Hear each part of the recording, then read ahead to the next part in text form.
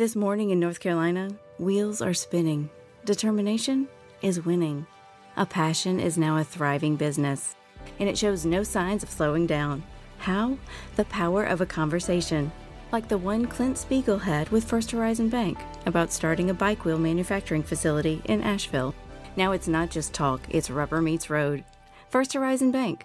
Let's find a way. Go to firsthorizon.com/Clint. First Horizon Bank, member FDIC.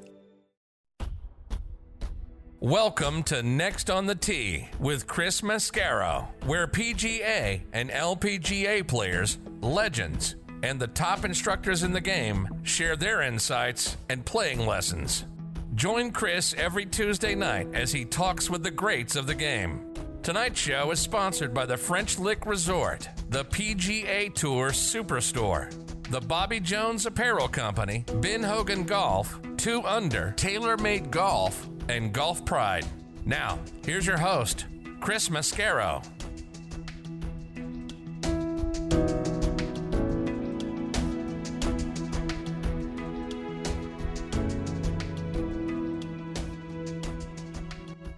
Good evening, folks, and thank you for coming back and joining me on Next on the Tee. I hope you and yours are still staying safe out there and everybody's healthy. I appreciate the fact that you're here and that you continue to make Next on the Tee a part of your golfing content. Tonight, I have 3 great guests that I'm looking forward to sharing with you. Hitting lead off for me tonight is a guy who has been a great friend of the show, going all the way back to episode number 3 on April 26th of 2014, and that's Bob Friend.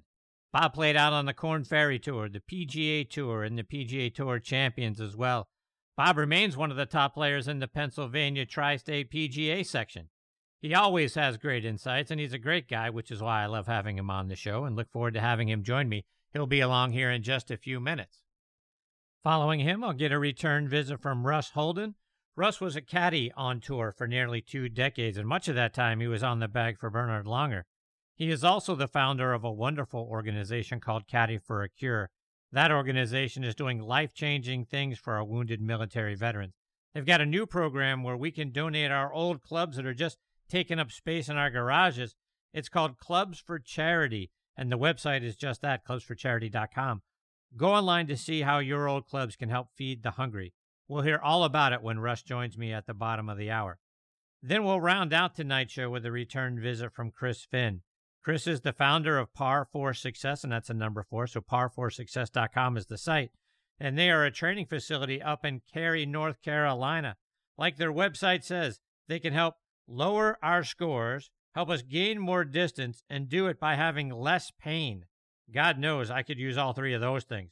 We'll talk about how they can get us there when Chris joins me about 45 minutes from now. So there you have it, folks. More great stories, tips, and information coming your way tonight on this edition of Next on the Tee. And like I say, as always, thank you for tuning in and taking the journey with me tonight. Want to start out by saying hello and thank you to my friends Mitch and Matthew Lawrence. Want to remind you about their great golf shows. First, check out Mitch's podcast. It's called Talking Golf Getaways, which you can stream online at golftripx.com. Also available on Audio Boom, Stitcher, and Player.fm. Mitch and his co-host Darren Bunch, they take you around the U.S. and Canada, some of the great places that you can go stay and play at. They also let you know about some of the hidden gem courses that you might not be aware of. It's a fantastic podcast, and again, available at golftripx.com. Matthew's show is fantastic. It's called Backspin Golf. It's my regular Sunday morning, 8:03 a.m. Eastern Tea Time. You can stream the show live by going online to WLXG.com or download the WLXG app. Features our good friend Perry French in the first segment every week, so a lot of great tips and content right there at the top of the show. Matthew also has an array of really wonderful guests every week, and he's a fantastic host and a great guy. Check out the show again. It's called Backspin Golf, and it's on ESPN Radio, WLXG, and WLXG.com. Please also check out our friends at the Bobby Jones Apparel Company by going online to BobbyJones.com. Their new summer collection is out now. They've got a lot of great 2020 U.S. Open gear available as well. And a lot of that is available in long sleeves since this year's U.S. Open isn't going to be played until mid-September, and it's going to be up in New York. I'm loving their new polos and shorts as well.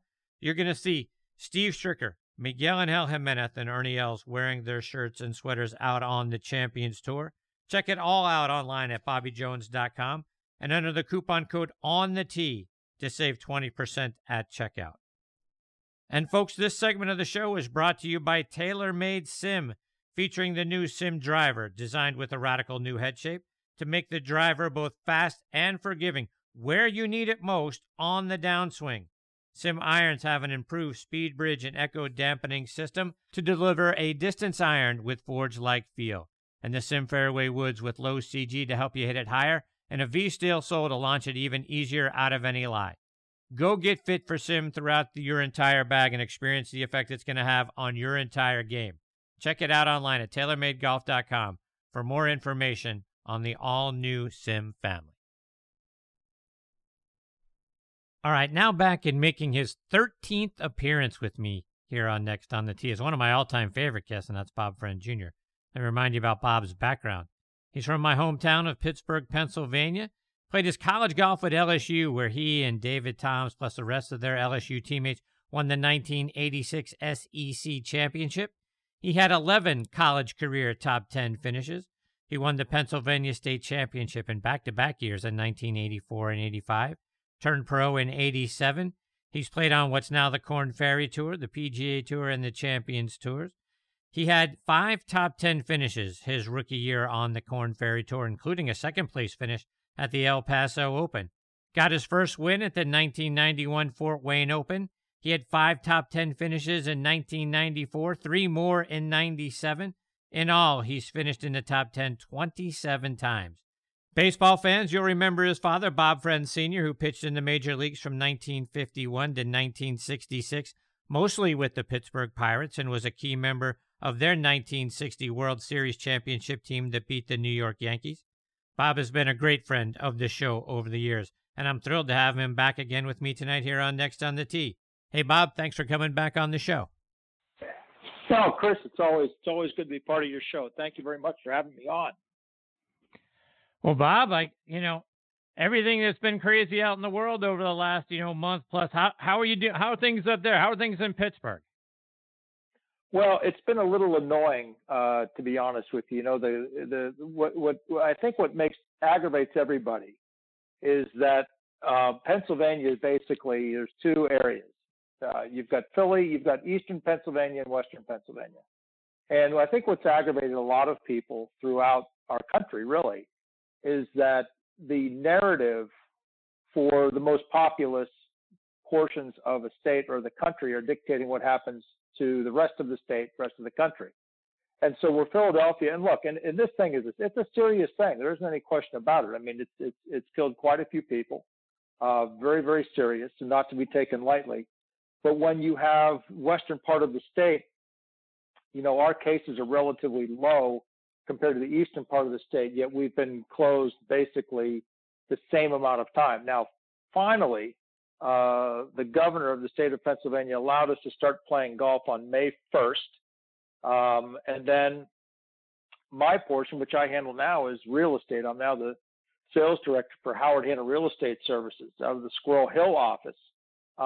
He's finally opening up real estate for the first time on May 15th. And, the odd thing is you take a look at it, and there's everybody's been put in a very difficult position. But when you go and you take a look at a large grocery store chain here in Pittsburgh called Giant Eagle, you've got 500 people milling around Giant Eagle, milling around the store, and then you have where if somebody wants to show a vacant house with nobody in it, the seller's agent's not there, the buyer's agent's not there, the only people that are walking through the house are buyers, and somehow the governor figured that was less safe than 500 people walking around a crowded grocery store. So nonetheless, we're finally starting to play some golf. Unfortunately, the weather has been lousy. I'm 56 years old. I've played in all types of conditions, but 2 days ago, we actually had snow I saw that. on May 10th, on Mother's Day. It was, literally, I've got some mulched beds around my house, and literally the snow stuck in the beds on May 10th. I've never seen anything like it, Chris. But everything's good. We're healthy here. We've been hunkered down for the most part, but fortunately, everybody in my family, everybody in my circle has been healthy, and nobody's been struck by this COVID virus. So before we get into all the golf stuff, Bob, I got to go back and ask you still basking in the afterglow of the LSU National Championship? You bet I am. I have the greatest wife in the world. I got my wife, Claire, had never been to a college football game before. So we were started dating in 2018. And so Claire, she went to Ohio University, then transferred to Chatham College, which is a smaller school here in Pittsburgh. Never been to a college football game. So we'd been dating about 2 or 3 months. And I said, we got on the subject because, I'm a huge Tiger fan, as you know. And so she said, I've never been to a college football game. I said, well, we got to go. So I make some calls. I'm always treated very well when I go down to Baton Rouge. And so I get arranged for tickets. And the nice thing, when I go to games, I always get on-field passes. And so Claire, who had never been to a college football game, I took her to the LSU-Georgia game in 2018. 103,000 people. We got to New Orleans on Thursday night. We didn't see a cloud for 4 days. It was beautiful. She got the whole experience, and then she's almost as big a fan as I am. So fast forward in November. Now my daughter, who just graduated from the University of Colorado at Boulder, she had Dad's weekend. It was the same weekend as LSU Alabama. So I'm like, oh gosh, but I got to go. So I go out there to Boulder. I'm with my buddy Toby O'Brien, whose daughter goes out there as well. And it's Colorado, Stanford. Now look, I love my daughter. I'm a proud, Colorado Buffalo dad, but I'm an LSU guy. So we had box seats. My daughter works the athletic director, Rick George, who used to be the commissioner of the PGA Tour champions, and also he was the tournament chairman for the tournament that on the PGA Tour we were in New Orleans. So I've known Rick for a long time. So Libby works for Rick, got us tickets, club level.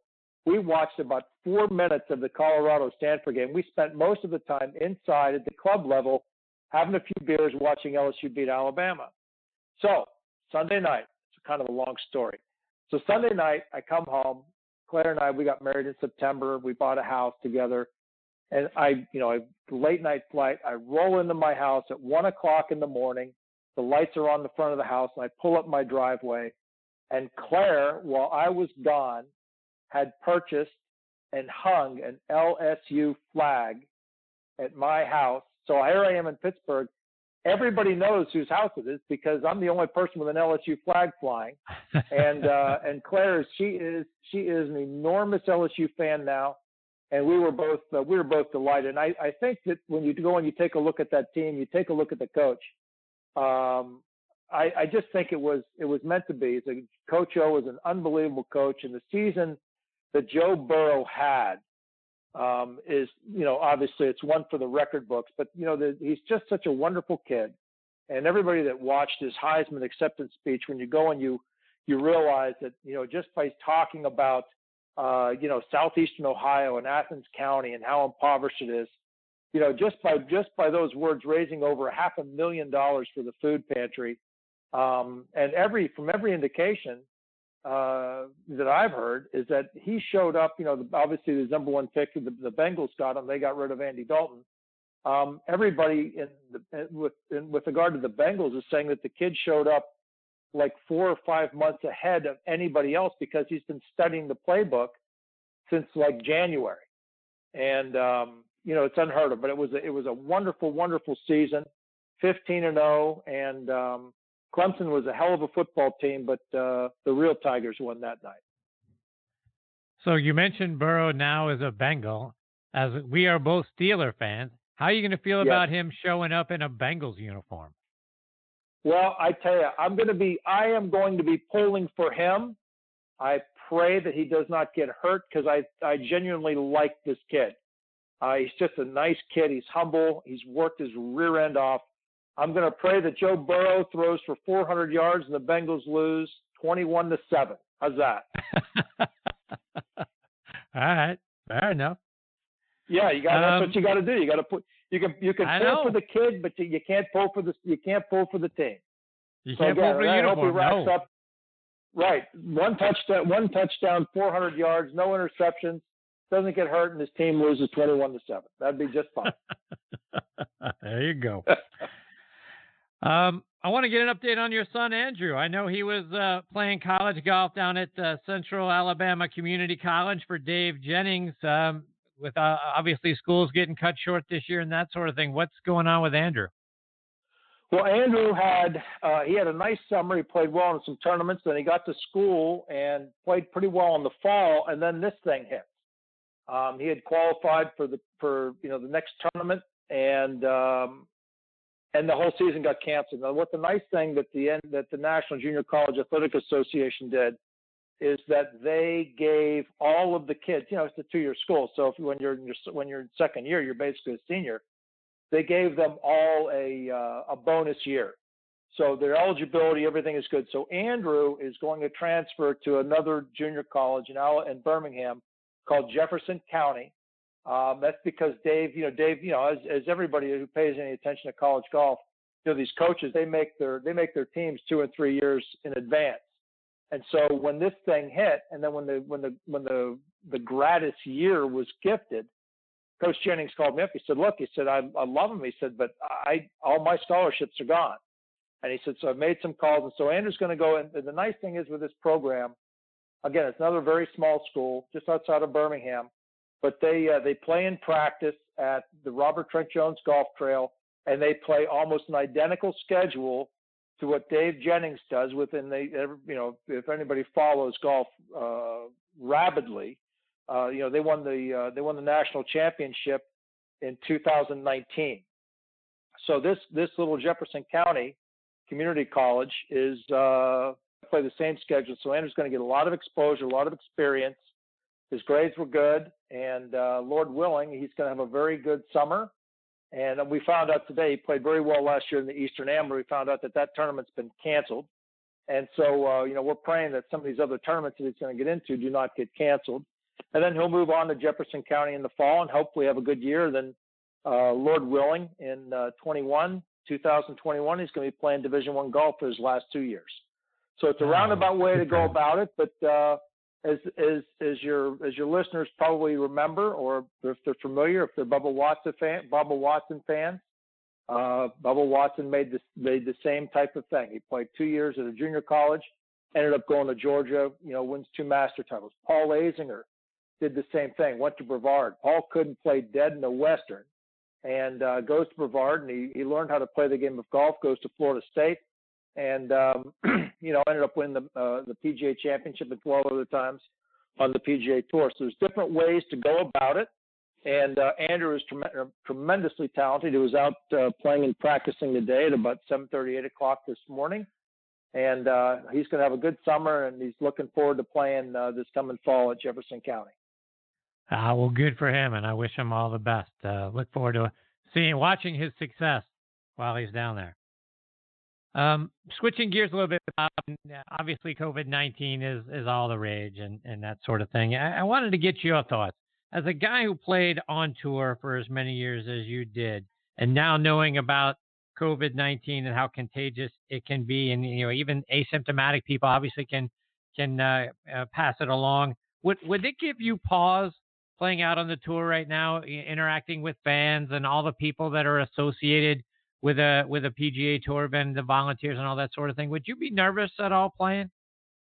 No, I personally would not be, Chris, but I understand, some people might be. And I take a look at it. Number one, I always take a look at the glass as half full. And so when you take a look at this virus, and again, it's devastating, especially devastating among the older community and people that have pre-existing conditions. I mean, what this thing has done to the elderly and senior homes, it's devastating.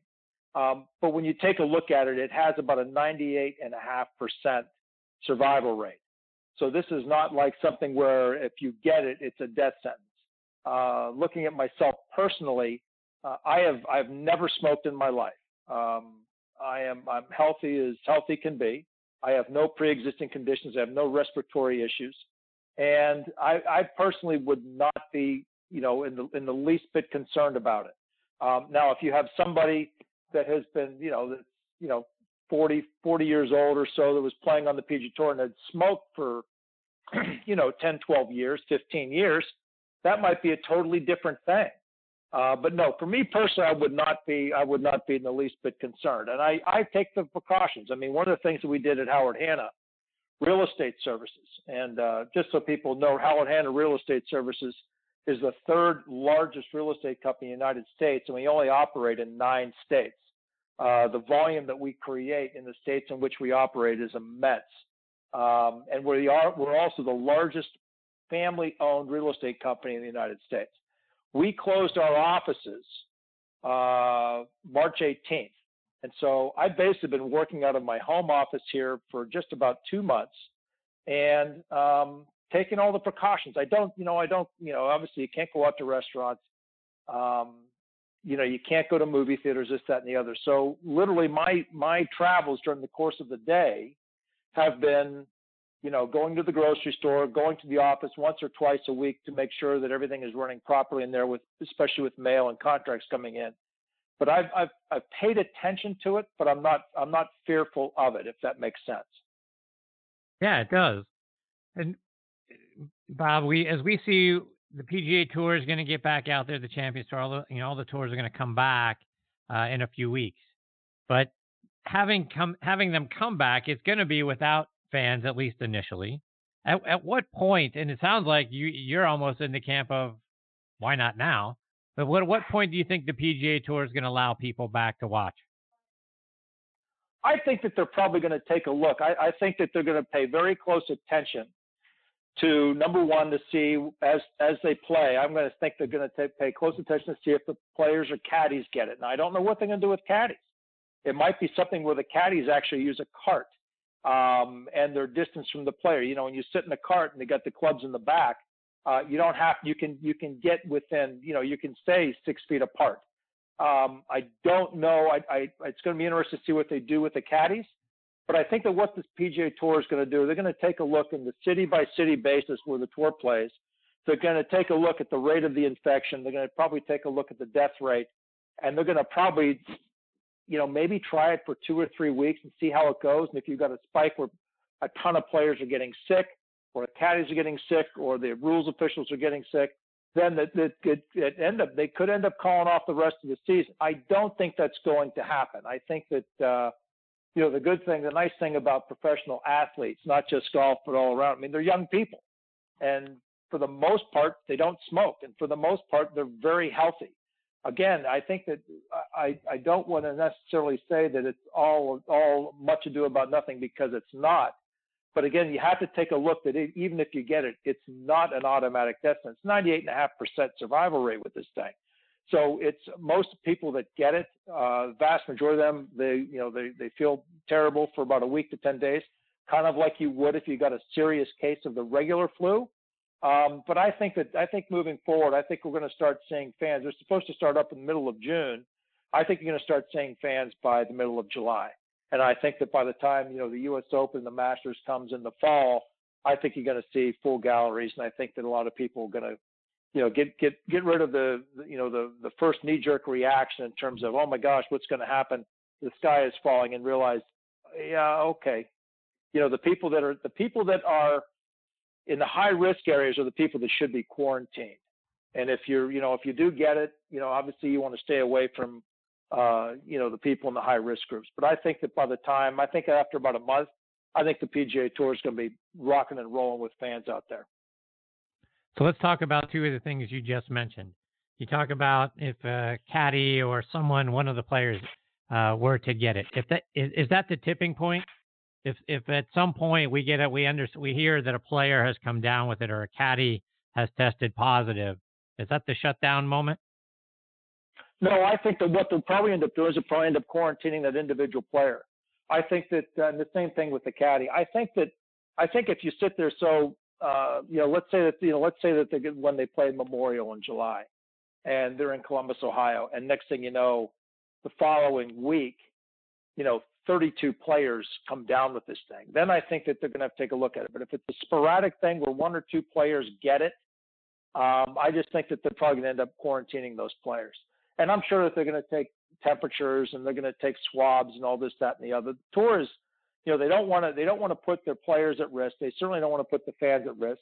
But also, too, realize that the players, they're independent contractors. They don't have to play.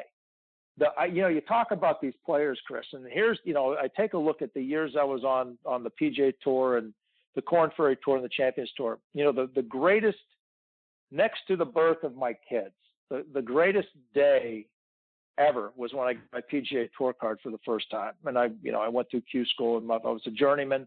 I didn't have a cup of coffee until I had like a cup of coffee, a ham sandwich, and maybe like a muffin for dessert. It wasn't exactly a flash in the pan. I spent enough time out there and had opportunities to win on the PGA Tour. But I can tell you that getting your PGA Tour card it literally, you eat, sleep, and drink and dream about it since the moment you started playing golf. And to finally achieve the status of being a PGA Tour member where you're playing on television, you're playing the greatest golf courses in the world against your heroes, it is the greatest event next to watching your child get born. I feel so terribly for the guys that grounded out on the Korn Ferry Tour last year to receive full exempt status on the PGA Tour. So it's a dream come true. It's a year-long grind on the Korn Ferry Tour. Get the card finally on the PGA Tour, only to have this happen. I mean, It is such I cannot imagine the pit in everybody's stomach when, after midway through round one of the Players Championship, the tour said, we're done for the year. Let's see where we are. The level of disappointment to me is mind-numbing. I feel terrible for those kids. The other thing you talked about are some of the events coming up later in the fall, right? We've got the Masters now in November, and we got the Ryder Cup. I mean, with a fanless, a patronless Masters and a fanless Ryder Cup are two things I can't fathom, Bob. If we got to that, I don't think it's going to be the case, Chris. I honestly don't. I think that, I honestly think, number one, again, as I stated, I'm an optimist. Number one, I know that the greatest minds, not only in our country, but around the world, are doing everything they possibly can to get this virus figured out and to come up with some type of a vaccine, some type of remedy. A lot of resources being poured into it, and a lot of very big-brained people are working on this. Number two, I honestly think that, you can start to see it now with the states opening up. People are getting a little bit fed up, and they're looking at the numbers like, it's nothing to laugh at. But, I've got a friend of mine who owns a little business out in Monterey, California, named Phil Robinson. Now, Phil was the tour rep for Orlamar Golf when I was on tour. He is absolutely beautiful. It's hilarious. He's from the UK, and he's got this little restaurant bar that he owns out in Monterey called Britannia Arms. And he made the point. He said, there are 450. Now, this was 2 weeks ago. That might change now, but 2 weeks ago, he said there's 455,000 people that live in Monterey County. He said, we have had 5 deaths, and we have closed everything down, and people are losing their businesses. So I think that by the time we come to November for the Masters, in September and October, I think that you're gonna have fans. It might be something where they limit it, but I think that there are going to be fans. I think at the Masters we'll have patrons, we will have galleries, and I think that the initial shock of this thing will have worn off to a certain extent. We can start seeing some people go to college football games and basketball games. I think that we'll get through that, but the Ryder Cup just would not be the same without fans. I agree with you wholeheartedly. And especially the roars on the back nine of Augusta National Golf Club. It would be really, really strange. Yep, agreed. Bob, one more before I let you go, and I want to switch gears because I know you're doing some teaching from time to time, and I want to get a quick tip from you because one of the things that I hear from your peers as one of the biggest differences between weekend hackers like me and pros like you is you guys hit the ball in the center of the club face almost every time, and we do not. I wanted to see if you could give us a tip for how can we do a better job of squaring the club face and getting center contact more frequently? That's a great question. So everybody that's listening has to remember that the golf swing and how you swing the golf club is built around 4 components. It's built around your grip, your posture, your ball position, your alignment, okay? Those 4 things are going to dictate how you swing the golf club. The most important component is the grip. So the best way to describe how you grip a golf club, and not every grip is the same for every person because we're all built a little bit differently. But if you can imagine, if you stand straight up and you've got your feet, your instep, the width of your stance should be about but the inside of your hips should be equidistant to the instep of your feet. Okay, that's about how wide your feet should be. Any wider than that, you're restricting lateral motion.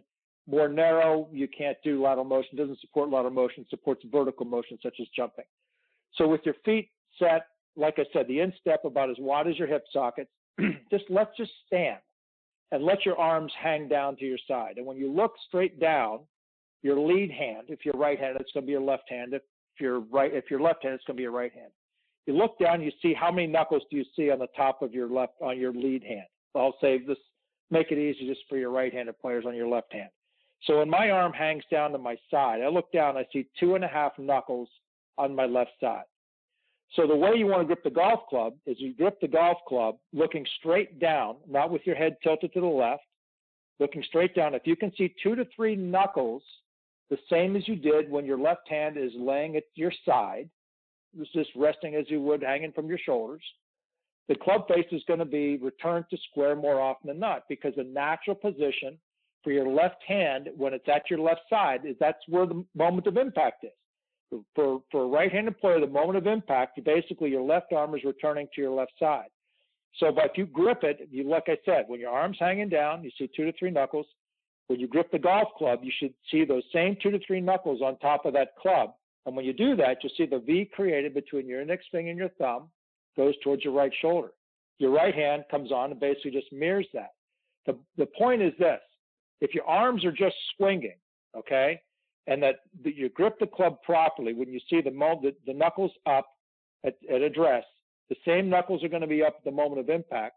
You do not have to manipulate your forearms or your hands in a millisecond to square the club face up. The other thing that I would see that I see a lot with players is posture. Here's the number one thing you have to remember, and posture is it's very simple. All the other sports that all the other golfers have played. Okay, so the people out there listening, they've all played baseball, they've played basketball, they've played football, and they've wrestled. The same setup position in the game of golf is identical to each of those. So you think about a guy playing shortstop. You've got a little flex in your knees, your butt is up and out, your back is relatively straight, and you've got the weight on the balls of your feet. In terms of the width of your stance, again, I go back to the instep is as wide as your hip socket, so you can support lateral motion, yet still promote rotation in your lower body, okay? So not to get technical, if you're going to play basketball, you're going to guard somebody in basketball, your feet are going to be about the same distance apart as they would be in the golf swing. Your back is erect, your butt is up and out, and the weight's on the balls of your feet. Just stick a golf club in your hand, and that is an athletic posture. Most people have terrible posture, and they have a terrible grip. So I think that if you can do just those two things right there, you're going to see a dramatic improvement in your ball striking ability. You know, it's. I remember years ago I played a number of casual rounds with Jack Nicklaus, and also had the opportunity to play a couple practice rounds with him at Memorial. I ran into him in the locker room. He said, "Hey, friend, let's go play." So Jack Nicklaus asked you to go play a practice round. You're going to go play a practice round. But I always remembered him talking about, you know, he was talking with his son, Jackie, who was out there just kind of walking around with him, and we were friends. And, you know, he always talked about making an athletic pass at the golf ball, making athletic motion at the golf ball. You can't make an athletic motion at the golf ball if you don't have good posture and good balance to begin with. And it's the same thing with every other sport. If you get yourself in a good athletic posture to start, chances are really good you're going to finish in good, balanced, athletic posture at the end. Well, Bob, before I let you go, and thank you very much for that tip. You've talked about the real estate business and what you're doing now, but let folks know about that and how they can stay up to date with you, whether it's following you online or it's on social media. Well, I do. I have a website. It's howardhanna.com /Bob Friend.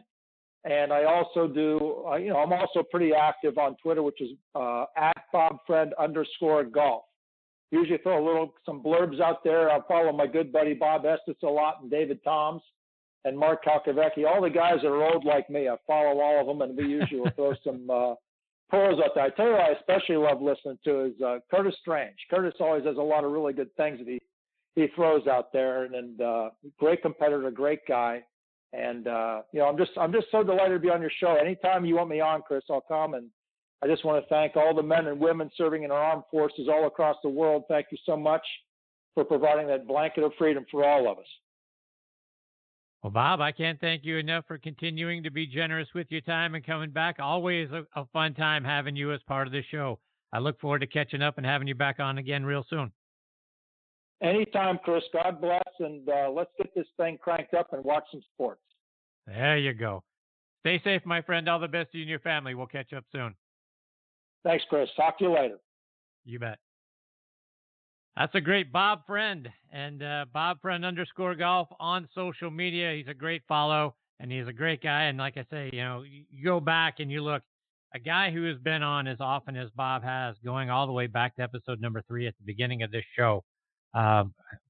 What can you say about that? What a wonderful friend. What a wonderful gift that is to have him continue to come back, and we'll keep staying up to date with him. Hopefully we get him back on the show again soon. Before I get to my next guest, Russ Holden, I want to give a shout out to our friends over at the Ben Hogan Golf Company. When Ben Hogan founded his company in 1953, his vision was to make the finest golf equipment in the world, and that remains their mission today. They forge every club they make to provide the feel and feedback investment clubs simply can't provide. And their craftsmen, they micro-manufacture each club to your exacting specifications, and they do so down in their Fort Worth, Texas factory. You can only find Ben Hogan Golf equipment online at benhogangolf.com. Visit them there today to learn about their great products and their great prices. And folks, this segment of the show is sponsored by our friends at the PGA Tour Superstore. This segment of the show is brought to you by the PGA Tour Superstore. See why golfers everywhere are proud to call PGA Tour Superstore their golf pro shop. Visit them online at PGATourSuperstore.com. Now back to Chris and more of the show.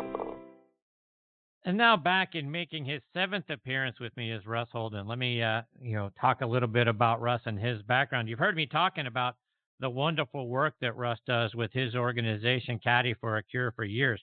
Russ and that organization help provide not only opportunities for wounded veterans to be the caddies for a day for some of the top players out on the PGA Tour, but they also gift life-changing things to our wounded veterans as well.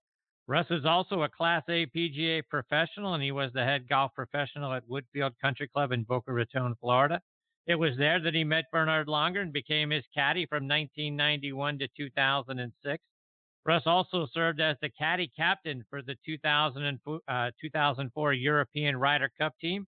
Going back to his college days, he played golf at Malone University, where he was an NAIA All-American in 1980.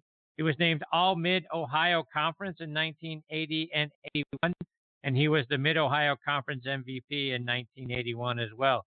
He was inducted into their Hall of Fame in 1994. He's a wonderful friend of the show, and I'm excited to have him back with me again tonight here on Next on the Tee. Hey, Russ, how are you, my friend?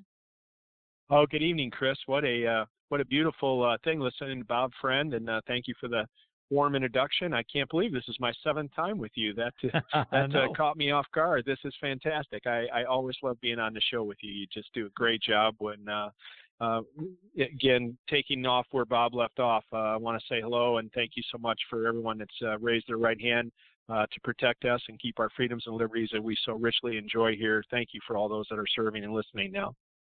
I appreciate that, Russ.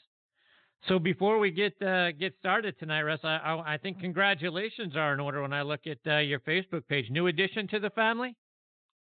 We are, yeah. Dad, Russ is a grandpa now, so my son, who's a PGA professional, Brandon, and his lovely wife, Shannon, who is the Nike rep for up in Long Island, from a very famous golf family, the Burke family up in New Jersey, gave birth to Sadie on April 26th, and Sadie Michelle Holden was born, and it's quite a thrill watching my baby hold a baby, and it's been great.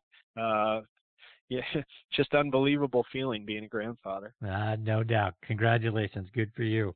Thank you. And update us on your kids, because to your point, Brandon's doing some great things. Your daughter Kayla is a heck of a young player. Looks like she's off to the University of Tennessee here this fall. Talk about both of them. Yeah, we're really excited. Brandon. Again, going back to Bob Friend, Brandon was a baseball player and played baseball all through high school and had a pretty prolific career as a pitcher. And got drafted by Pittsburgh, and the Pirates picked him up, and he ended up foregoing an education at the University of Florida and played professional baseball for 6.5 years in Torres Rear Labrum, and ended his pitching career. And they all turned to golf sooner or later, Chris. And indeed, he did. And he had a 97-mile-an-hour fastball, so for whatever reason, he had some fast twitch muscles in there, and hit a golf ball a mile. And we entered him in some long drive competitions, and he did very, very well. Hit first tournament he won, he hit 379, and then he went out to Mesquite at the World Finals and hit 450 out there, and he hit dozens of drives over 420 yards, a little different elevation and whatnot, but he's long. He had mid 140 club head speed, and that's hard on the body as well. And he learned very quickly that was, really just a hobby long term, and wisely went into the golf business and got a job working at Baltusrol, famed Baltusrol up in New Jersey. Really? And served there for 4 years, and he moved over.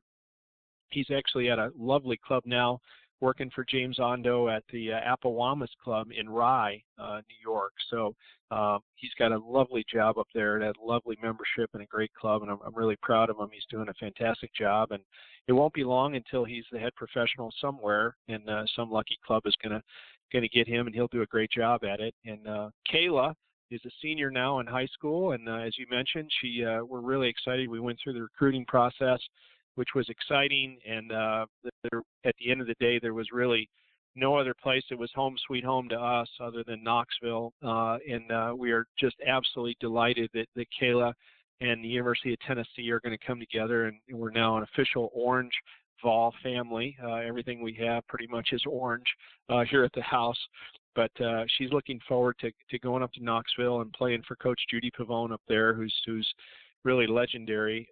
She's been there for over 20 years and played herself on the LPGA Tour, went to the University of Alabama, and just a wonderful family at the University of Tennessee. And it was exactly what we were looking for and hoping for. And frankly, it was Kayla's decision, but she did not even blink when they made the offer to her. That's where she really wanted to go, and we're delighted to watch her go up there and try that. Have they gotten any communication at all about what to expect with the fall semester, or is it sort of wait and see based on what happens with COVID-19? Yeah, it's a great question. We Kayla and Coach Judy text often. In fact, she got some text from her today, and as far as we know right now, it's status quo, and we're looking forward to orientation in I think it's June or July, and then school as of right now is expected to start again. There was some big things with the NCAA that will affect Kayla, not necessarily in a negative way, but it's going to affect all golfers. Where the NCAA was very generous in giving all the spring sports another year of eligibility. So that changes kind of the complexity of how a team moves through your freshman, sophomore, junior, and senior years. And we just learned that the senior, Michaela Williams, who's really one of their best players, is now going to come back and play another year. So there was just Kayla and another girl, Vanessa, and I don't remember her last name. She's coming up from Venezuela. So they're the two freshmen coming in. But they're going to join a good team, and it's just a great group of girls. And it's just Coach Judy had really a great line. She said, we don't stress about things that we can't control, and that's a great attitude and a great way to look at this. And frankly, it's one that we've sort of adopted here in the Holden household. That we just don't have any control over a lot of things that are happening right now, and it's a great way to have perspective and look at it. And again, just another reason why we're glad that Kayla and Tennessee have come together and chosen each other. Well, congratulations to her. I look forward to watching her success at the University of Tennessee. Thank you very Russ, much. We're excited. For our listeners who aren't familiar with Caddy for a Cure, and we've been talking about it here on the show for years and the great work that you do for our wounded servicemen and women, remind them all about the great things that you guys do. Well, thank you. You know, as you mentioned, I had the great fortune of being the head professional at a club here in South Florida in Boca Raton, where Bernhard Langer resides, the Woodfield Country Club, and met him in the late '80s, and started out on a secondary coaching side with him. And then he had asked me to caddy for him one week, and of all the things I'd done in the golf, caddied once in my life, and he asked me to come on out at the PGA Championship when his longtime caddy Pete Coleman couldn't make it, and I gladly accepted that. And I was like a kid in a candy store. I was walking with the likes of Jack Nicklaus and Greg Norman and Arnold Palmer and Seve Ballesteros and all the great ones of that day and that era. And I loved it, and I became really a thorn in Bernhard's side, and constantly chiding Peter to take a week off. And I did that part-time for about 11, 12 years. And you know, caddying 2, 3, 4 weeks a year whenever Pete couldn't make it, and I loved it. It was just fantastic.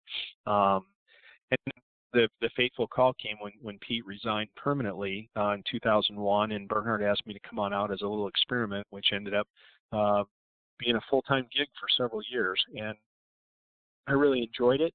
There's a lot of travel and a lot of time away from home, and there were aspects to it that I didn't necessarily like. But during that time, I had been touched by a rare bone marrow disorder called Fanconi anemia. One of my assistants at Woodfield had 2 children with it, Christian and Caitlin Collins, and it really touched us. It was living, breathing, and dying with a family member that had a very lethal disease. And both the boys are doing well today.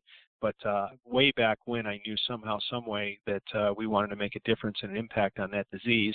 So 18 years ago, we started Caddy for a Cure. And then in 2005, I was caddying for Bernhard over in Texas, in San Antonio, right by the Brook Medical Center, where many of our wounded go, either Walter Reed or Brook. And the PGA Tour, being very military patriotic, walked 6 young men down the range that had all lost legs. And it was a chilling sight for me. In fact, Brandon, who I just mentioned, was about the same age as these young guys. And it was really the first time in my life that the impact of service and what it meant to sacrifice really hit me between the eyes. So I said, hey, we've got this Caddy for a Cure, and Chris Mascaro can come out and caddy for Ricky Fowler. Why couldn't he be escorted by a wounded service member? So I had the idea, and we went to the PGA Tour, and it took them about 3 megaseconds to say, yeah, we love that, and they were all in. And we've been doing that and providing these experiences for our brave wounded now for 14 years. And as you mentioned, we've had great fortune to be able to really do some extra special blessings to some of these men and women. We've given a home away. We've given a service dog away. We've given bunch of things for guys that have young families and babies and things like that. And in these experiences, you know, our purpose of it is to really introduce them to the game at the highest levels. If they already play, hopefully it'll spur them on to see a different side of the game that otherwise they never would have had the chance to be able to see, and they'll play more. And if they don't play, well, they're going to get introduced to the game really at the highest levels, and hopefully it'll spur them to play, because as golfers, Chris, you and I know that this game is incredibly therapeutic, that this is an opportunity to get out in God's fresh air and green grass and get a respite, and it has the ability to let us get away from some of the things that may be troubling us with some of the emotional things that many of these brave people have had to deal with, that we just know that golf is just so awesome. And again, being a PGA member with the growth of the game initiative that we have as a PGA of America, you know, we can't think of a better way to be able to say thanks and introduce people to the game. So Caddy for Cure has been very successful now in that regard for 18 years. And Russ, to your point, there's so many of the great players out on tour that have gotten involved. Jack Nicklaus has been involved. So many of those guys have been generous with their time and a part of the program. Are they going to get an opportunity to do that again this year? Or how has COVID-19 interrupted the opportunity for anybody to bid on and be able to be the caddy for some of these guys this year? Well, obviously everything's changed. That it's still a fluid work in motion. I got an email today from the tour, about again the attempt to try to start back up at the Charles Schwab Cup at Colonial, And one of our favorite events, Hilton Head Island at the RBC, is coming up after that. So we're kind of taking it as it comes right now. We've got I was at the Players Championship, and I'd gotten quite a few players lined up for events in the fall. Ricky Fowler had he's a huge supporter, and pretty much said it took 3 seconds to get him to say, yeah, he's in for this year. And we picked out, I think it's Boston. We've got him. Tommy Fleetwood is another great guy and someone to support. And then Justin Thomas. We had Brooks Koepka is coming back. We had a bunch of players that are getting ready to come back. And we're just kind of weeding through like everybody else, waiting to see what's going to happen and what the safety precautions are going to be. And, it's dynamic and fluid. And we'll be back. We'll definitely be back this year. And we've got a whole list of wounded right now on our to-do list and next ups. And I've got some really vetted and interviewed and know that they're more than worthy to come and participate in our program. And we're anxiously looking forward to doing that once we get the all clear to go back in the water, so to speak. And Russ, you were telling me prior to the show, and I mentioned at the top of the show, that you have a new program called Clubs for Charity. Talk about what you're doing there. We had an idea last year. I'm from a small school, as you mentioned. We're a relatively small charity, and we're about that. We've always been about the small guy. And we had an idea that how can we help all charities, not only small but big as well. How could we help other charities? And we found a company. I had an idea, and we reached out to a company up in Minnesota, a great company called Second Swing. Many of your listeners may know of them. They're really the granddaddy in used golf clubs. And I reached out to them and told them the idea that I had, and we worked together for several months, and we developed this program, Clubs for Charity, where people really can give for free to the charity of their choice. And what's staggering, Chris, is you probably already know this, but there's over 40,000 veteran-related 501c organizations in the country right now. There's just a plethora of great people out there doing great things. There's all those spokes in the wheel out there. And, even though COVID has hit, even though our whole world has come to a standstill, all these charities still have needs. There are still things that go on. And, really there couldn't be a more timely opportunity or a more timely, a better time to come out with something like this, because people can simply go to the website clubsforcharity.com, and what they can do is donate their golf clubs.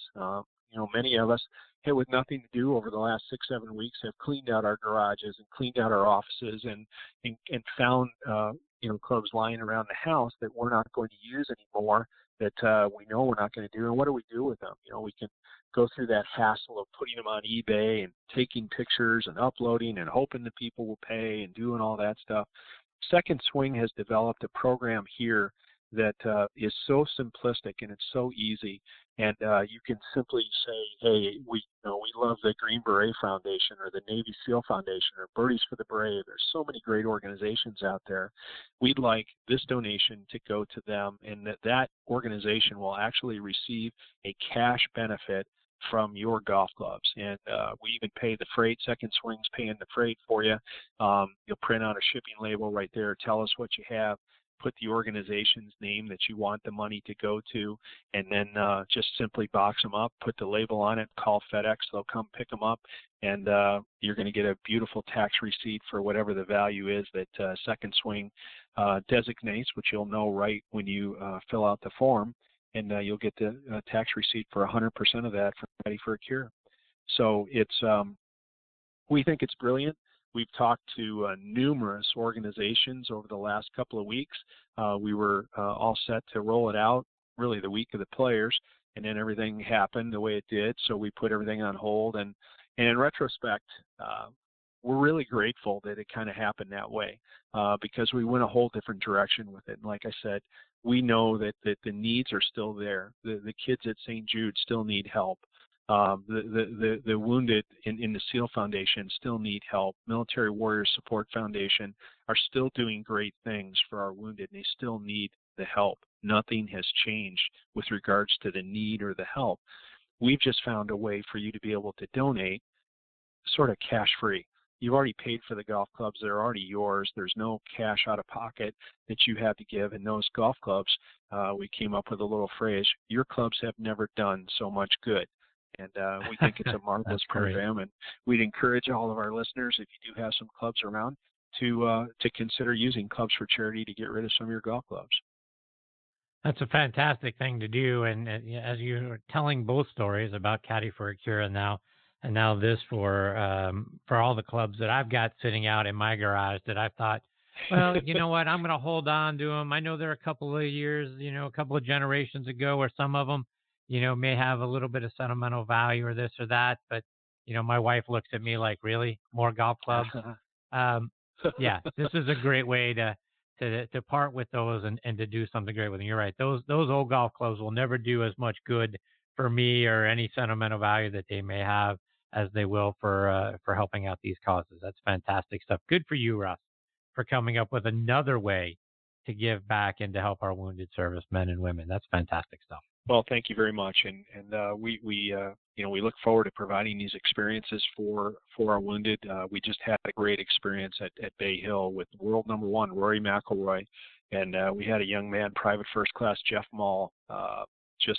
We've known Jeff. He was in our program 6 years ago at the Honda Classic in the celebrity group, and he'd really never had a traditional quote-unquote bag on the PGA Tour, and an opportunity came available for Rory, and he's over in Melbourne, Florida, and we brought him over, and it was really it was really surreal what he was able to experience, and again, almost at the end of every one of these experiences, we think that we go into it knowing that we're going to offer something really terrific to these young men and women. And we really work hard to make sure they have a good time, that they get to meet as many players as possible, that they get to have as many pictures and just, go through the equipment trailers, go up and down the range, go in the locker room, really see the tour from inside out. We go into it thinking we're going to do so much for these young men and women, and almost to a T, we walk away. They did more for us than we could ever do for them. And this situation with Jeff was no different. We spent 3 days one-on-one with Jeff, and we got to hear his whole story in depth. And the trials and tribulations that he went through after he came back injured, badly injured, being homeless for 2 years, finally finding a young Marine that was an advocate, that served as an advocate for him, to get his disability up to speed. And, he's now married, got a lovely, wonderful wife, Megan, and they have a beautiful little girl, a year old right now. And to see Jeff go full circle, and there he was with the number one player in the world for 18 holes, and Rory McIlroy, and Phil Mickelson stopped and spent 10 minutes with him on the first tee, gave him a glove and took pictures and chatted him up. And, these are memories that he'll remember for the rest of his life. And I can assure you that we have memories that we're not going to forget from that week. And, it burns at our heart, and it just drives us more that we want to go out and do more, and can't wait for the game to be back on so we can get back on tour and start offering these experiences out to more men and women. Russ, before I let you go, remind our listeners again about the websites, both for Caddy for a Cure and then what you're doing with Second Swing, so that we can support all the great things you're doing. Thank you, Chris. Our website, caddyforacure.com, and we spell it with a Y, CADDYFORACURE, caddyforacure.com. That'll give you the umbrella company of everything that we're doing. And then we started a new webpage, Clubs for Charity, CLUBSFORCHARITY, clubsforcharity.com. You can go there and you can read how the program. It's really simplistic. It'll take you right over to the next page with Second Swing, and what a great partner up in Minnesota. These people are just so good. Go to that website. You can read all about it. It's really easy. And, hey, if you have some clubs out there and your spouse or even yourself just want to get rid of some of those old golf clubs. Like I said, your clubs have never done so much good, and now's a really good time to not have to hit the hip, but make a real difference in somebody else's life. And you tell us who you want to help. If you want to help Canines for Warriors, Bob and Sherry Duvall's great organization up in Jacksonville, which we love. There's so many canine organizations out there that just do great work. As long as they're a 501c organization and we can recognize that, we'd be delighted to write them a check for you on your behalf. Well, Russ, I can't thank you enough for all the great things that you continue to do for our wounded servicemen and women. I can't thank you enough for coming back and sharing those stories. And I hope you'll come back and give us an update on how things are going later this year, both with both of those organizations that you've started, and then obviously update us on your kids as well. Great stuff, my friend. Oh, my goodness. Thank you so much, Chris. Thanks for having me on 7 times. That's unbelievable. But thank you very much. You're always great to have us on, and we're delighted and humbled to be a guest. And once again, thank you to all those men and women who are serving right now. We are America strong, as the Blue Angels and Thunderbirds are saying right now. We are America strong, and we appreciate your service. Thank you. Russ, take care, my friend. Stay safe. All the best to you and your family. We'll catch up soon. Thanks, Chris. Thank you. That's a great Russ Holden, folks. And again, what a wonderful set of causes, right? Caddy for a Cure, and that's the ADDY, like Russ said. And then clubsforcharity.com. I think I know what I'm going to be doing this weekend. I got to get all those old clubs that I've had sitting around for a little while thinking, well, maybe this or that. Maybe it's a little sentimental. No, they got to go do some good for some other folks. So I'll be boxing those up and sending them along. We'll get an update from Russ. We'll get him back on the show a little bit later on this summer. All right, before I get to my next guest, Chris Finn, I want to give a shout out to our friends over at Positive Vibes Golf. Here you go, right? Another positive thing. You can find them online at positivevibesgolf.com. Give them a follow on Twitter at pvibesgolf. Their head covers and putter covers are a very unique way to keep your mind focused on positive thoughts because they're a great on-course training aid because when you go back to your golf bag and you see these head covers and these putter covers, they're going to put a smile on your face. See why I say that by going online to positivevibesgolf.com and give them a follow on Twitter at pvibesgolf. All right, now back with me and making his third appearance on the show is Chris Finn. Chris is the founder for Par for Success, and that's a number 4. So go online, par4success.com. They are a great golf, fitness, and physical therapy company located up in Cary, North Carolina. Got an amazing looking facility up there. They can help you get more out of your game, and they can help you do so with less pain. And as a guy who deals with a lot of lower back pain, God knows I could use the help that Chris has.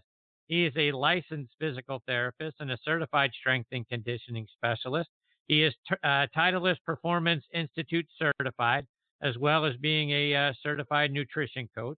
He's grown Par for Success from being a physical therapy company that was essentially run out of the back of his car to now being into what Goldman Sachs once said was one of their top, one of the 10,000 small businesses poised for growth. He's done a wonderful job, and he's a great guy, and I'm excited to have him back with me again tonight here on Next on the Tee. Hey, Chris, how are you, my friend? I'm doing great, Chris. How you been? It's great to be on again. I appreciate you. How are things going up in North Carolina? They've been good. They've been a little slower with everything going on, but at least the golf courses have been open, so those have been anything but slow. You can't get a tee time 3-4 days out now. Is that right? Yeah. Oh, the golf courses are packed. Yeah.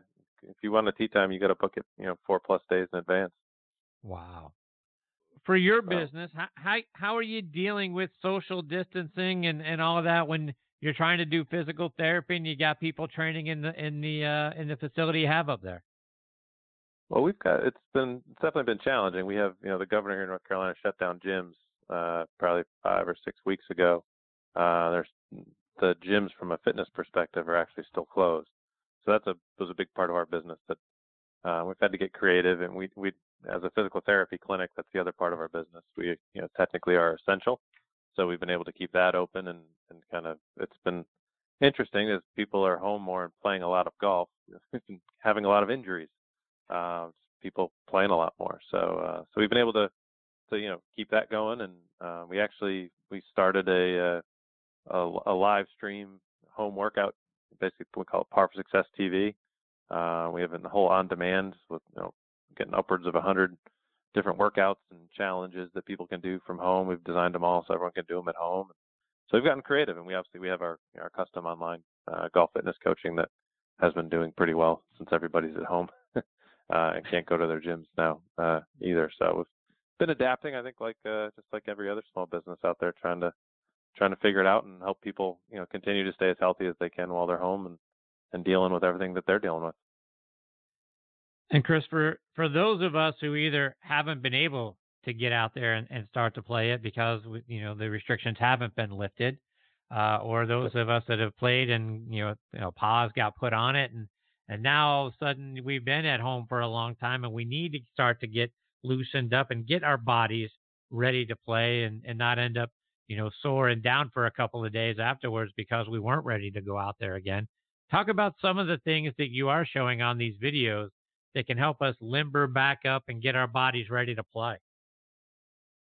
Yeah, I think the number one thing for anyone is always going to be taking a look at, we kind of call them the four main rotary centers, or basically in the golf swing you rotate from your neck, your shoulders, your spine, and your hips. And so a lot of times what we're seeing is people sitting at home, after a lot of people complaining of Zoom call after Zoom call all day at home.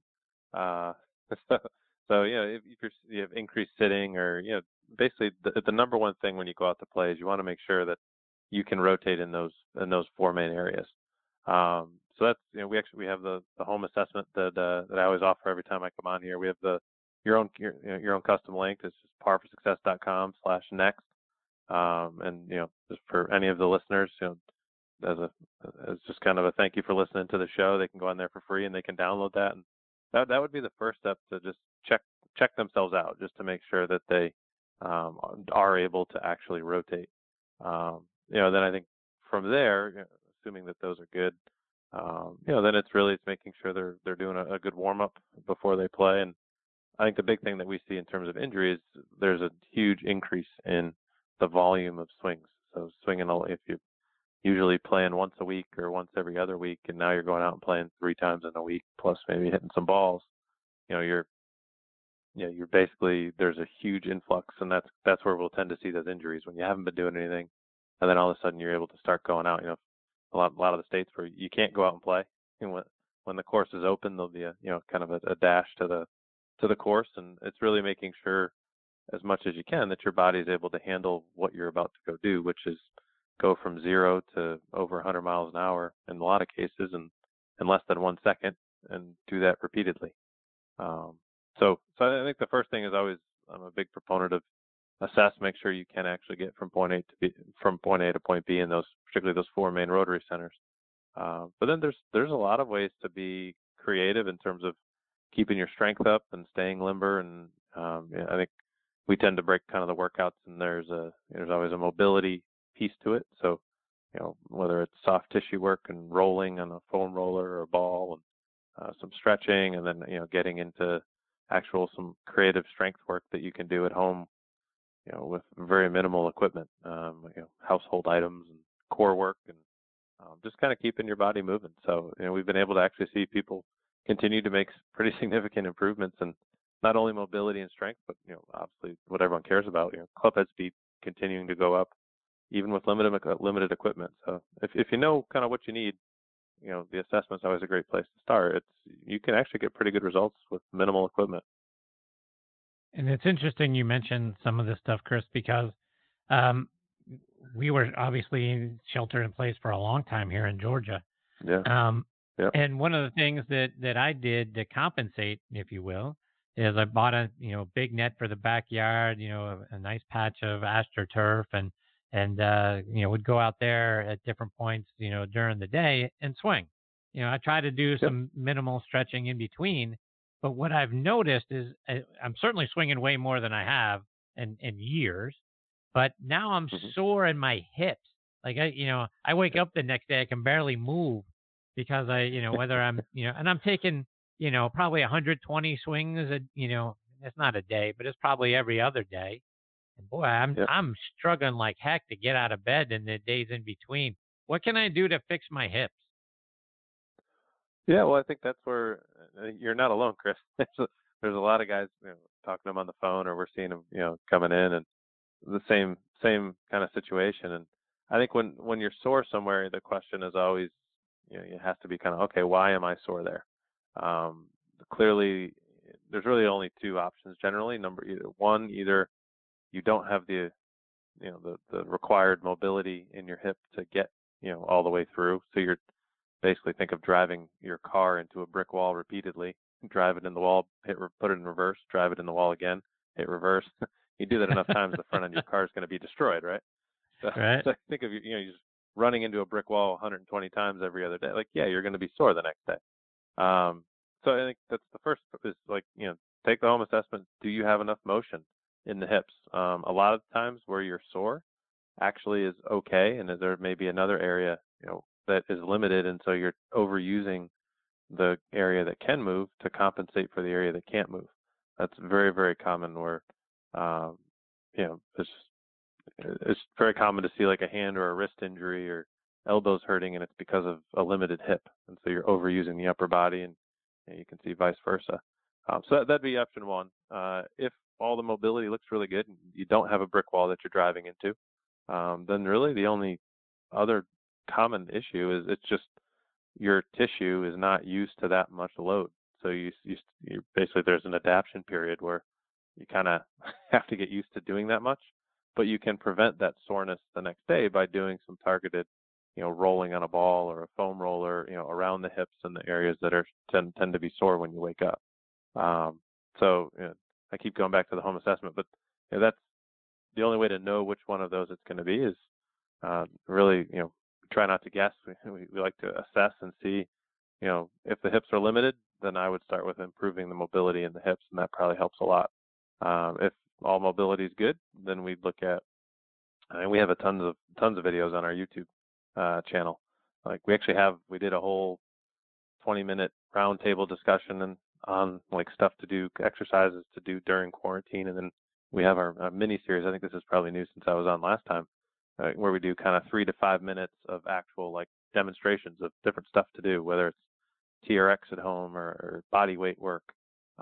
There's some on like rolling and actually how to interpret the home assessment. So that'd be a great resource, free resource for everybody too. Is definitely check out the YouTube channel as well. But examples of how to roll out your hips and do those sorts of things.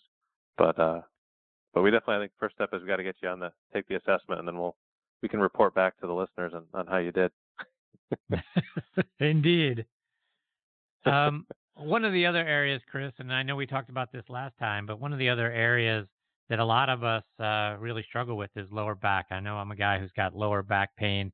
I find myself, the only way that I can really get through a round of golf is I'm constantly sort of stretching, bending over and touching my toes and holding that for 20 or 30 seconds to kind of get my lower back loosened up so I can tee off. I do that several times throughout the round. But for those that are like me that have a lot of issues with our lower back, what are some of the things we can do there? Yeah, so I think the number one most common, cause or relationship that we see to low back pain is going to be your lead hip being limited in its ability to rotate. So basically, if you can't rotate for a right-handed player, rotate into your left leg, or vice versa for a lefty. If that leg is limited, then basically you have to end up arching and side bending with increased, just increased distance, and then basically the overback gets overworked, or the lower back gets overworked, and that's where it feels really, really tight. So it kind of feels good to bend over, touch your toes, and kind of let those muscles stretch a little bit. It's actually really easy to do, and I encourage we can do it right now. Like you're just sitting, foot on the ground. Anyone listening should do this too. Let's take, if you're a right-handed player, do it with your left leg. If you're a left-handed player, do it with your right leg. Pick your. So I'm right-handed, so I'm going to pick my left foot about an inch up off the ground. I'm going to try to kind of keep my knee where it is and just rotate my foot out to the side as far as I can go without leaning away from that leg. And normal would be 45 degrees. So if you think of your shin angle as kind of 0 when you just pick that foot an inch up off the ground, rotating it out to the side, it should get out about 45 degrees. So obviously, 90 degrees would be parallel to the ground. So about halfway to there. Like, how far does yours go, Chris? I'm about 45 degrees. I feel pretty good about that, actually. That's good. Awesome. Yeah. So then so that would be the most common. That is actually very uncommon for somebody to get 45. So the fact that you're there, then we would know that it's probably not a mobility problem. You're not a guy driving your Porsche into a brick wall, right? So then, so then the question becomes, okay, you can get there, but maybe it's more than likely for you that your tissue isn't like strong enough. Your muscles aren't strong enough to withstand that volume of swinging that you're doing. And for some people, that may be, happen at 500 swings. For some people, it may happen at 5 swings. We've seen people of all different levels. I had a top tier junior golfer who committed to Clemson when she was in 8th grade. She had been out for 6 months because she couldn't play. She had phenomenal mobility, so she passed all that mobility test that you just did. But when we looked at her actual tissue, her ability to withstand how fast she was swinging, it was nowhere near what she could do. So the general idea with that is, the rolling, loosening up the tissue and then helping it get stronger so that it doesn't lock up and cause that back to get tight. So, for instance, for her, she's walking playing 36 in a day now, and we didn't do anything to improve mobility. All we did was get her stronger. And we say that a lot of times with people who have good mobility, but they're getting that kind of soreness. Like, you feel okay going to bed and you wake up in the morning and you feel like you aged 30 years overnight. Right. That's usually just because the tissue locked up. So one of the things you've talked about are rollers, and I've seen, videos and all that sort of stuff, and people using rollers on their hips and the outsides of their legs and that sort of thing. And I've always thought, what could that possibly do? Is it a massage thing? Yeah. For me and for those that have wondered the same, what does that do for you? That's a great question. I think if you think of, if you're wearing a long sleeve shirt or short sleeve shirt, whatever type of shirt you're wearing, you have a sleeve, and that is around your arm. So if you think of this sleeve, it basically is the fascia. So all of our muscles have a sleeve around them. It's called fascia. So you think of if you raise your arm up, anyone listening right now, raise your arm up, and what does your sleeve do? Right? It slides down your arm, right? So you're able to get your arm up over your head.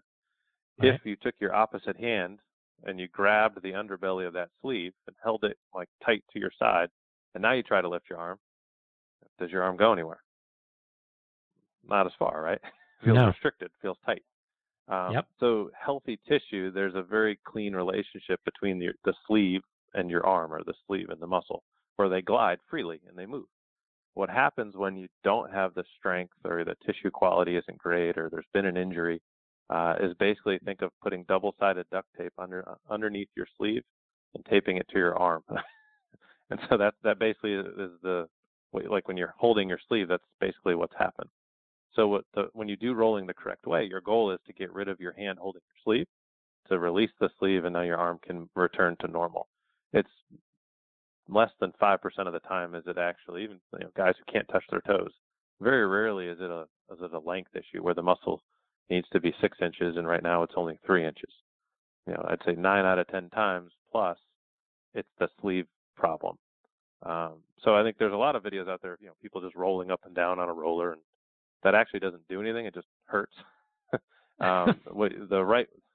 The right way to do that, and we have a lot of these videos on our YouTube page. I think our exercise library, we're actually updating it. I think we're about halfway of all the exercises that we have, getting them up there, and we got about 300 videos on there on the exercise. And so people can check out rolling their hips, and we've got great demos on there on how to do it. But the key is what we call pin and strip. So actually for the hips, what I'd recommend is a baseball or a lacrosse ball. You're kind of sitting on the ground on it, and basically you roll around on the ball until you find a spot that really hurts.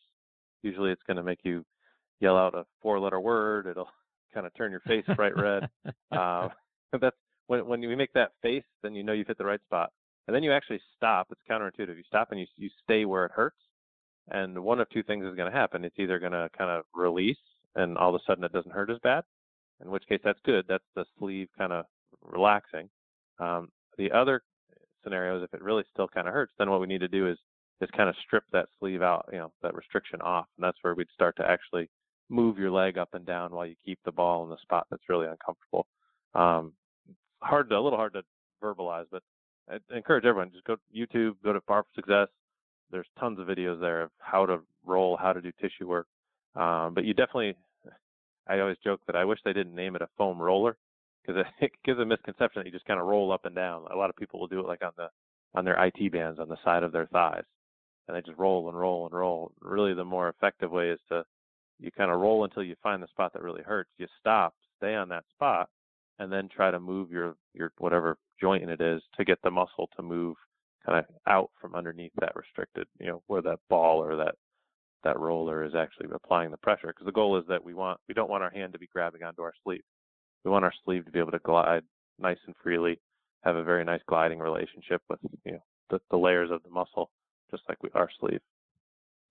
So do you recommend doing that sort of exercise, if you will, with like a lacrosse ball, or should we be looking on Amazon or somewhere to find the right roller so that we can do it the right way?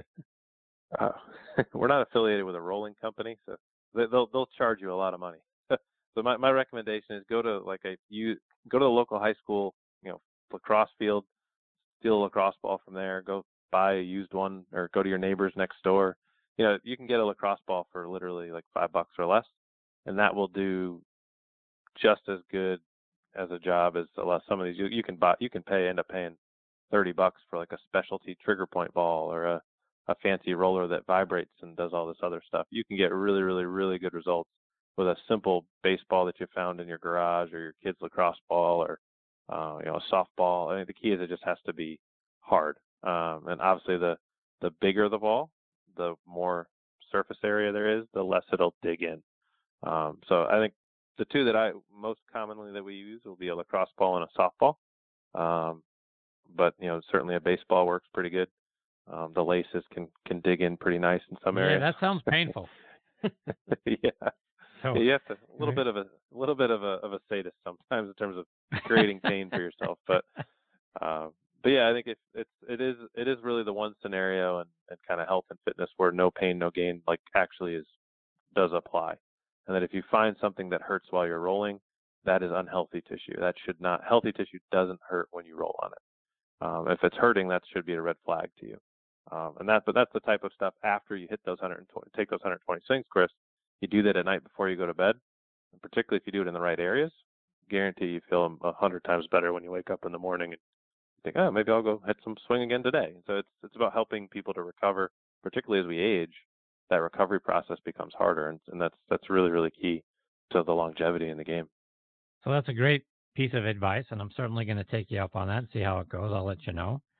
That last piece, I mean, for someone like me, just turned 55, what being at home has allowed me to do is to try to actually start to get back in better shape, because I don't lose the commute hours. I don't have to stop at a gym. I can just do things here at my house. But for those of us that, maybe a little out of shape, maybe we're carrying an extra pound or two, what are some good exercises for us to kind of ease our way back into getting into shape, and then it may have a good benefit for us as we start to play golf? Yeah, I think the low-hanging fruit is definitely always the mobility side of things.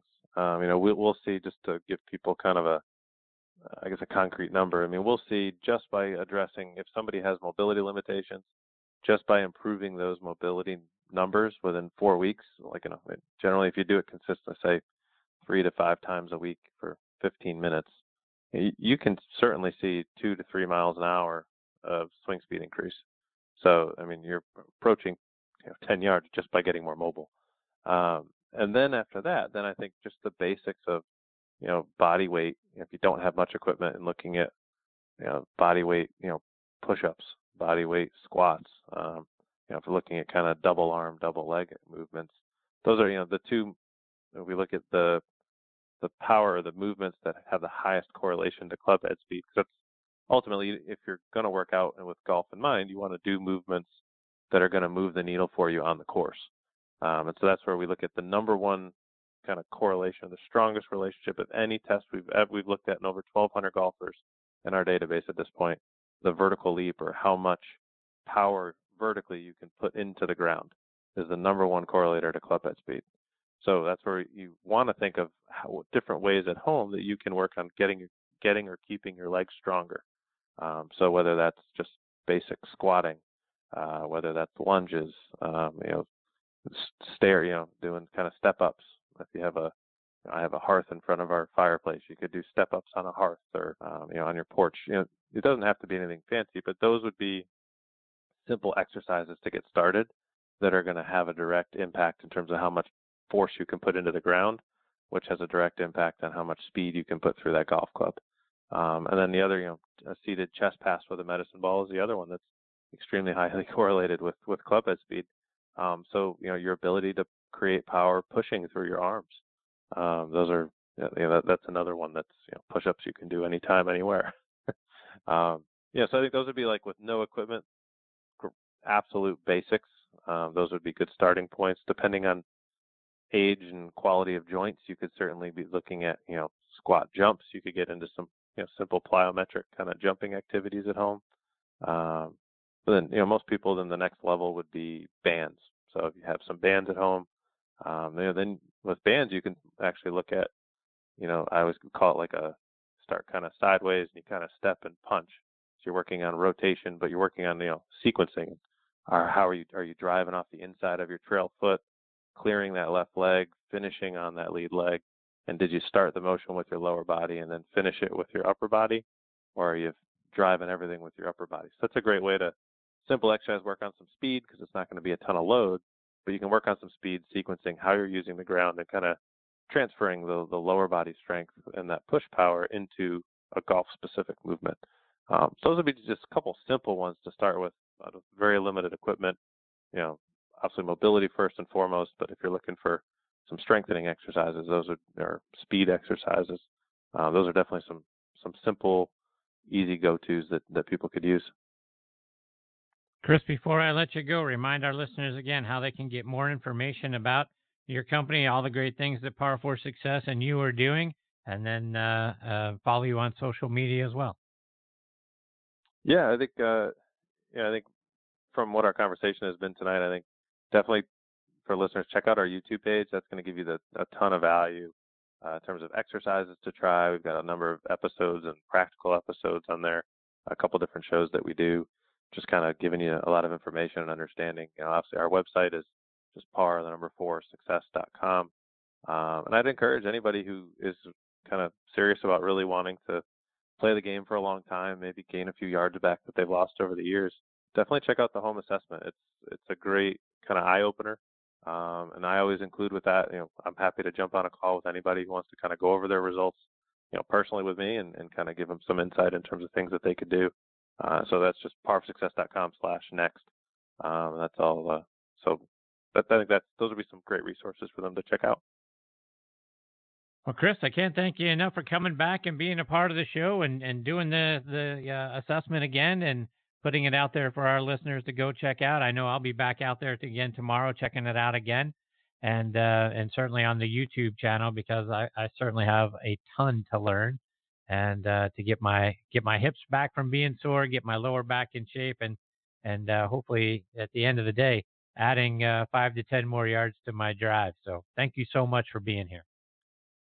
Oh, my pleasure, Chris. Thanks so much for having me. And I'll shoot you over some videos I think that'll be of help. You have to report back and let me know how you're feeling in the mornings. But some good starting points for you, I think. Thank you. I will absolutely do that. And then I hope you'll come back and be a part of the show again, catch up with you a little bit later this summer.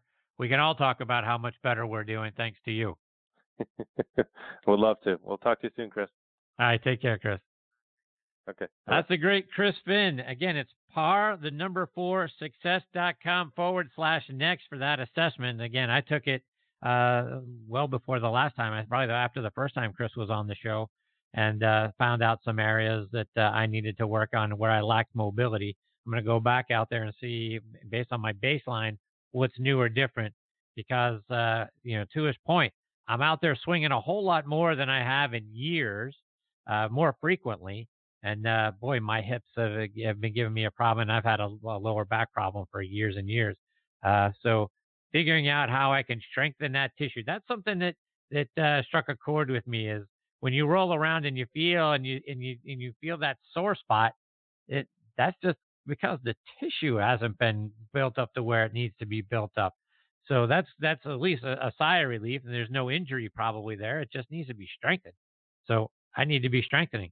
And for everybody who knows me, and I know my boy Angelo Kane will be listening to this show as a podcast probably later this week, the first thing he's going to say to me is, you haven't exercised your legs. You do all upper body. You never do legs. I got to do legs. So I will certainly be incorporating some of Chris's videos from the YouTube channel into my routine. All right, folks, time for me to put a bow on this episode of Next on the Tee. My sincere thanks again to Bob Friend, Russ Holden, and Chris Finn for joining me. Please check out our website, nextonthetee.net, to stay up to date with what our guest schedule looks like. You can also stream this show on great podcasting sites. Can't thank the folks over at podcast.co, and that's just CO, podcast.co. Those guys have been great to us, as have the folks over on Podbean. Very supportive of this show. Can't thank them enough for that. We're also available on Apple Podcasts, Google Podcasts, Spotify, iHeartRadio, Audioboom, Player.fm. If you've got a favorite podcasting site, we're probably on it. Folks, again, thank you so much for choosing to listen to this show tonight and continuing to make us a part of your golfing content. We really appreciate the fact that you come back and listen every week. Until next week, hit 'em straight, my friends.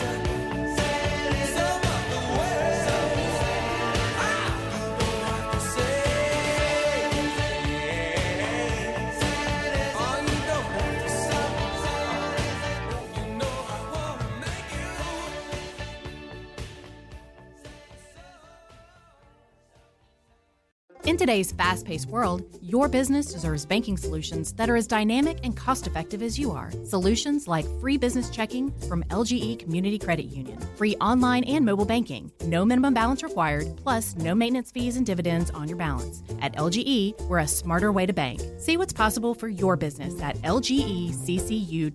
No monthly maintenance fees. Other service fees such as NSF, overdraft, wire, and stop payment fees still apply. Not all businesses will qualify. Membership eligibility and base savings account that keeps a $5 minimum balance required. The Fan is ready for Brave season. Are you? 3-1 smoked high in the air, deep center field, and heading for the horizon. A home run by Olsen.